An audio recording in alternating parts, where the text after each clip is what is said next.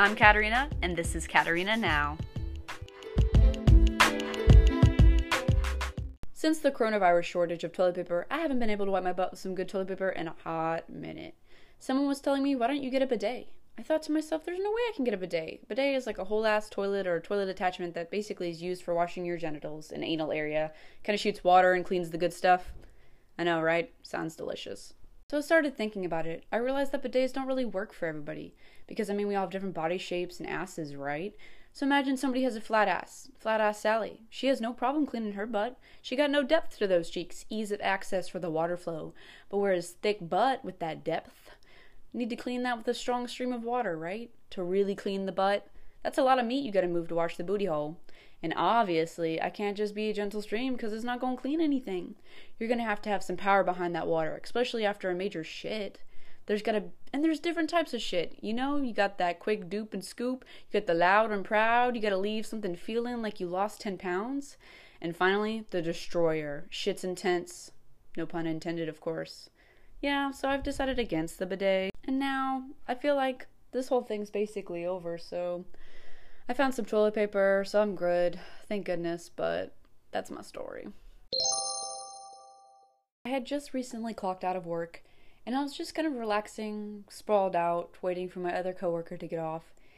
And I'm not gonna lie, I was at peace. I was feeling good. It was the end of the day. The weather was nice outside, so I couldn't wait to get out there and really enjoy it. And my coworker walks up to me and tells me, "Wow, you look really burnt out." Or no, he said, "You are a burnout." And I was like, yeah. But then I realized after he walked away that he said you are burnout and you don't, not that you look burnt out. And I was like, maybe I misunderstood him. So I was like, hey man, what did you mean by that? And then he told me, I guess, that apparently Buddhists light candles and then the first candle to burn out. And that you're basically at peace. Which at first I thought, oh, this guy's calling me a burnout? Like, I'm the weakest link, the first to go? Excuse me. But I think I'm a pretty strong link in this chain here. Just because I was relaxing. But then he was like, I'm at peace with myself. And I was like, okay, I think I could roll with that. At peace? I'm feeling that. I feel like I'm at peace. So, since the outbreak of the end of the world, I've been doing a lot of online shopping and things. Well, I lie.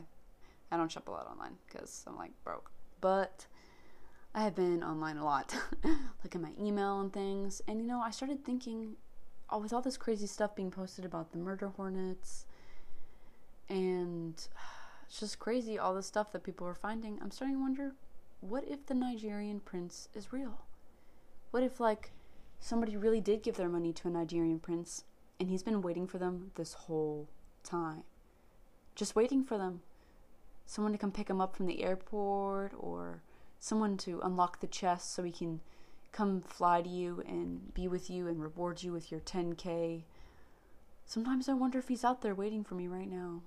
If I had sent the money, I could be a millionaire or something. Sometimes I wonder if he was really there. Nah, I'm just kidding. I know he doesn't exist, but that'd be funny, right? I don't think they let parents know that your first child is probably going to end up like the first pancake you eat in the morning. They don't turn out right. I don't blame parents 100%, but I feel like society doesn't really prepare parents for what they need to know before causing permanent childhood trauma.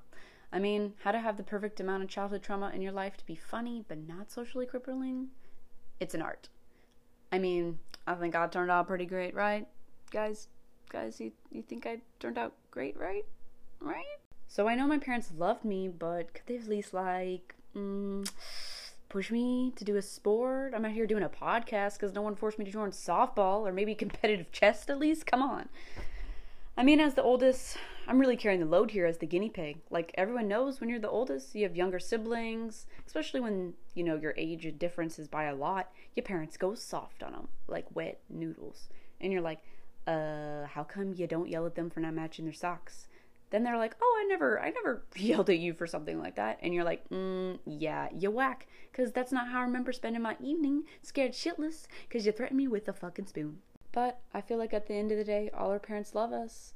And life is like a box of chocolates. You never know what childhood trauma you're gonna get.